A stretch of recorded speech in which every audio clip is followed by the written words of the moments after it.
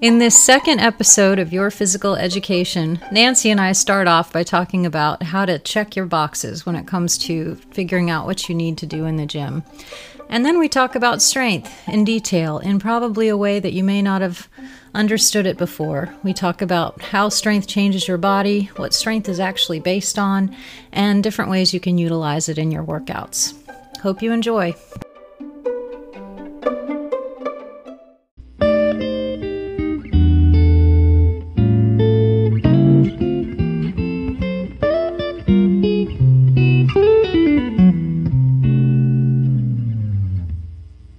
When we are training clients, whether they're athletes or complete beginners, we have to figure out what they need right now. They may have a lot of needs, but it is important to figure out what they need to move from where they are to the next step. That's why it's really important with beginners that we don't throw them into a high intensity or advanced program when they don't have the base that they need to do it correctly or safely. So, your needs are going to change based on your goals, your fitness level, and what's going to work best for the time being. Nancy has a great way of verbalizing this as checking the boxes. So Nancy, do you want to explain what you mean by that? Okay, so when I have a new client that comes in, I just ask them that, a very basic question, which is why have you decided to start an exercise program? And I usually get standard answers, which are I want to lose weight or I want more energy. But I try to determine what they're feeling that has motivated them to start. And then, and determine what their goals are. And I help them figure out what their goals are, because I've asked what's your goal often. And a lot of people don't know how to answer that. And they'll give me standard answers, I think, of what they should say, like, well, I should lose weight or I should this. But so I narrow it down. And then we set up their program based on what they need, like you said, what they need. And often what they want and what they need can also be a little different. So I'll just give the example of one of my clients who started a few months ago, and her needs were, she's menopausal. She started getting a little weight around the middle. She didn't have good energy. She wasn't sleeping well. So we started but she doesn't like to exercise. Let's just say she does not like to exercise. So it was very basic. I did a 2-day-a-week strength training program. That's what she was willing to commit to. Very standard strength training, full body workouts with some walking on the side, as many days, if not every day.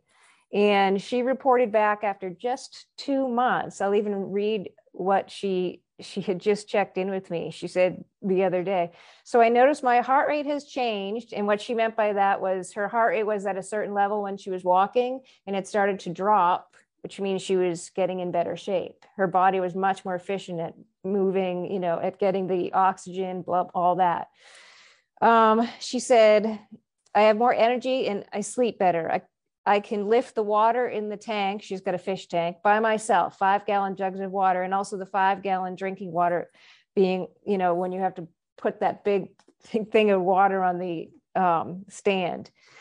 My tummy got flatter, and I shoveled the other day for at least 5 hours, no problem. Oh, and I can jump rope now for a long time without losing my breath.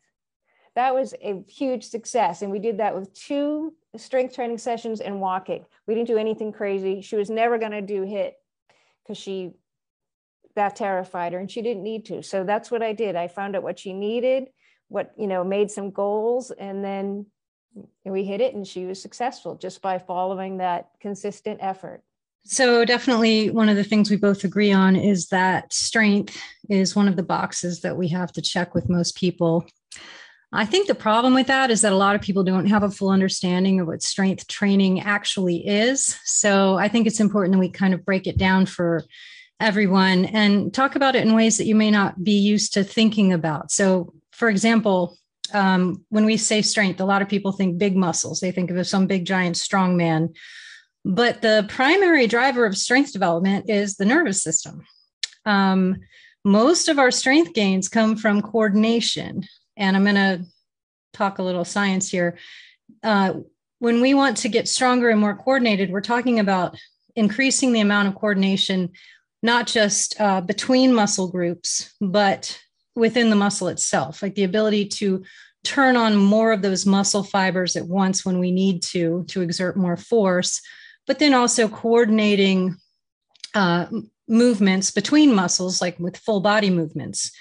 People who are usually described as athletic move in a way that seems smooth and beautiful and effortless. And that is actually strength.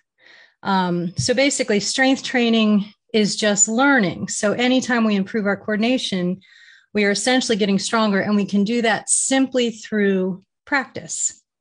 So.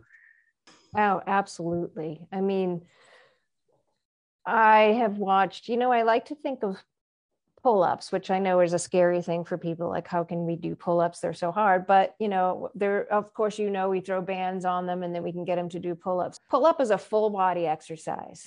People think, oh, it's a back exercise or an upper body. It's a full body exercise where you're having to coordinate so much to get yourself up there. And it's often one I will start people on.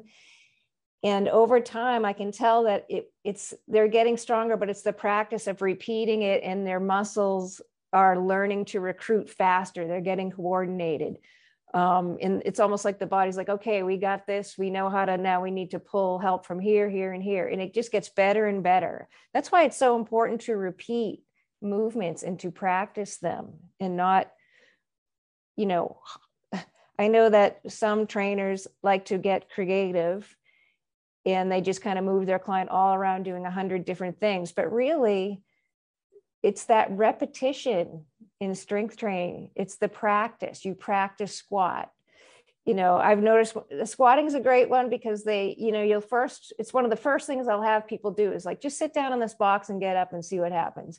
And I won't really coach them. I'll just say, sit down. And then I'll notice those things like their knees are caving in or their upper back is rounding.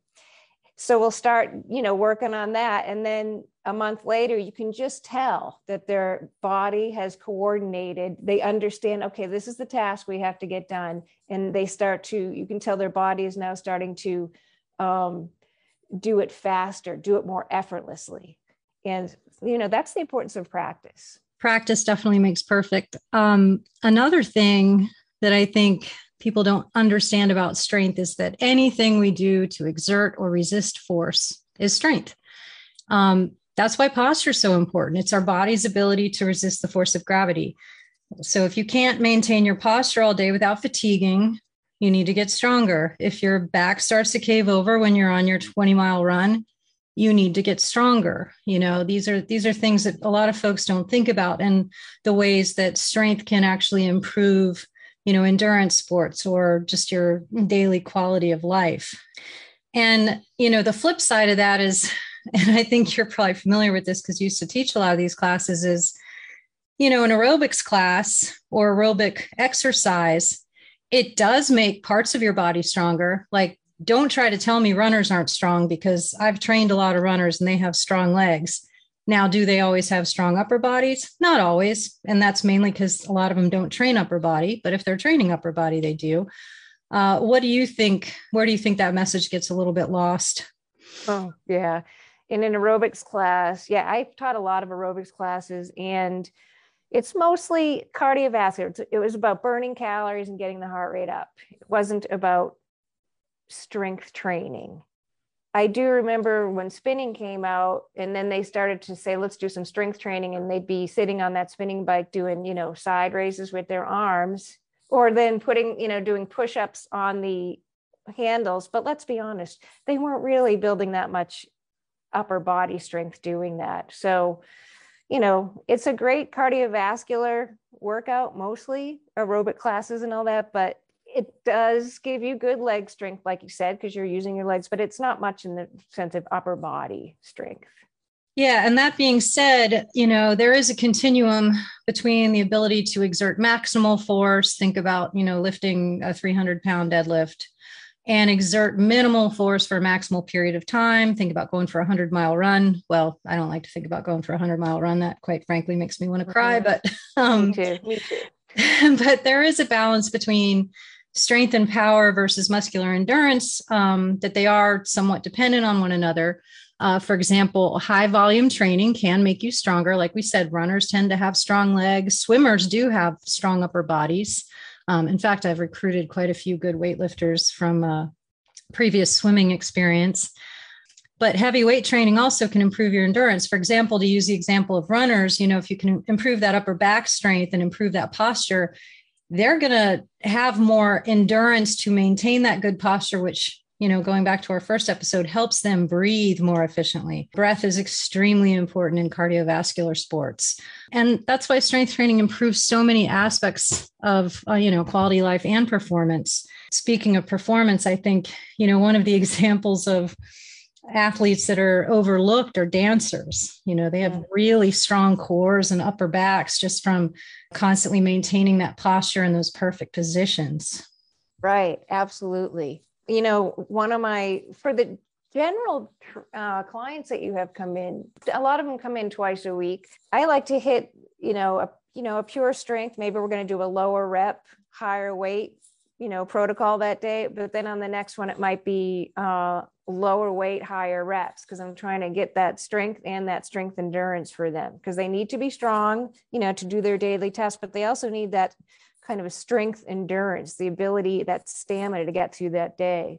So I've definitely noticed a crossover. You do a lot of strength training, you do get more stamina. And in the strength training there's many ways to go at it. Like we said, higher reps, lower weight, lower reps, higher weight, but the goal is always to be able to have more stamina, more strength to be able to get your daily tasks done. One of the other things I wanted to touch on here was bodybuilding, because I think, honestly, it's one of the best approaches for strength training in beginners, but it gets kind of a bad rap. I think especially when the whole functional training thing came on the scene and everybody's like, well, if you can deadlift and squat and do pull-ups, you don't need to train your biceps. And it's like, well, that's not entirely true. Bodybuilding is fantastic, actually, because it's generally not super heavy weights. And if you use it with both compound movements as well as single joint and isolateral movements, what I mean by isolateral is one-sided. So for example, lunges, step ups, dumbbell work with your arms. The goal is basically to create balance and make sure you are targeting all of your muscles. And I know you and I have both seen people develop severe imbalances from only doing compound bilateral work. In fact, I'll say I've seen quite a few people who were just doing heavy squats. And when I put them on split squats or lunges, they realized they were only squatting on one leg and the other leg was not doing any work at all. And then the other thing about bodybuilding is if you use that word, especially around women, they are going to start picturing some giant muscle bound, manly looking woman that they may not necessarily want to look like. But no, unless you're on steroids, that's just not going to happen to you. Right. I love bodybuilding, because I started in the 80s and I started bodybuilding. That's where I first learned weight training, from bodybuilders. They give so much attention to symmetry and balance. So that was what I first learned was bodybuilding protocol, and it worked great. And I have to say, though, I was a victim of the functional training when that came out. Suddenly we got into our heads like, oh, we need to put people on balls and BOSUs and get them functional, which was not actually getting them to just do regular strength training is functional. Getting people stronger is functional. Bodybuilding works. But it's funny that you say that about, I had a client and I said, we're kind of going to do a bodybuilding style. And she's like, but they're all on steroids. Like she literally thought every bodybuilder was on steroids, which is just not true. But I have used bodybuilding protocol on myself, especially when I'm having, I will just bring up my powerlifting meet. I was a weak bench presser and overhead presser. So I used specific bodybuilding protocol to improve my, pressing muscles, like my triceps. They were weak. I love bodybuilding and I use it all the time, if not mostly. Which brings us to the next topic, which is, the nervous system is primarily responsible for strength, but muscle size does contribute. And, one of the better ways to grow muscle size is to, work in those higher volume ranges. But the other benefit of higher volume work is that it's going to increase the strength of connective tissues. And it's also going to elicit some of those cardiovascular adaptations, one of which, and I talk about this a lot, is increased capillarization of the muscles and organs, as well as metabolic adaptations that allow you to store and use energy more efficiently. So I want people to think about that. Like, actually, one way to think about this is white meat and dark meat, right? So if you go hunting and you shoot a wild turkey or any kind of wild bird, the majority of the meat is what we call dark meat. The reason it's dark is that it is full of capillaries, which are full of blood, because all those muscles are working muscles. These chickens that have been bred to have these gigantic breasts and they don't fly, so they're not using that. Those muscles don't have capillaries in them, which is why they're white meat. They may be big, but they're not particularly well vascularized. And so they probably don't really work that well. We want to have dark meat, not that we're trying to market, cannibalism or anything, but we want to have as much capillarization in our muscles and our organs, because what that does is it delivers more nutrients and gets rid of waste more efficiently. And then inside our cells themselves, we want to have, some decent storage of nutrients, as well as the metabolic enzymes that can turn that into energy quickly. That's what makes our bodies function better. So, strength training actually does facilitate some of those adaptations, not as much as long duration cardiovascular training, but it does sort of add to that, especially the higher volume weight training.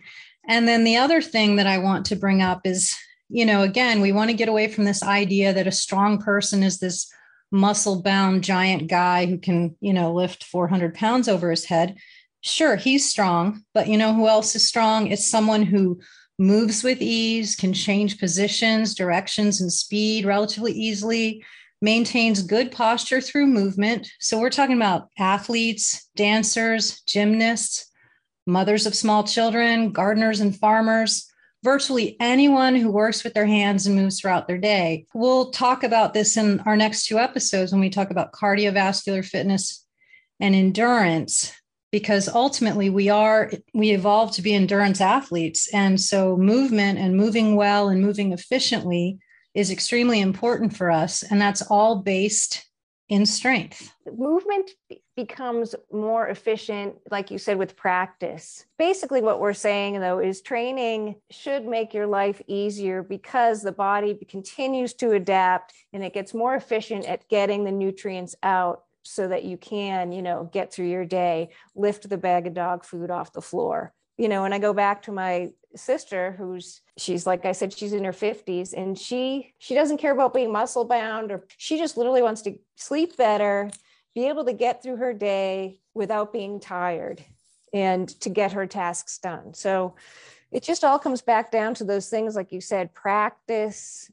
What are the priorities? What do we focus on? And, for me, it's strength training, which covers so many things, like you said, cardiovascular. It has a long, broad reach, is what I want to say. So in a nutshell, strength is awesome. We should all be strong enough to support our bodies and our posture against gravity. We should be strong enough to get through our day without feeling fatigued or compromising, our posture, as we keep talking about.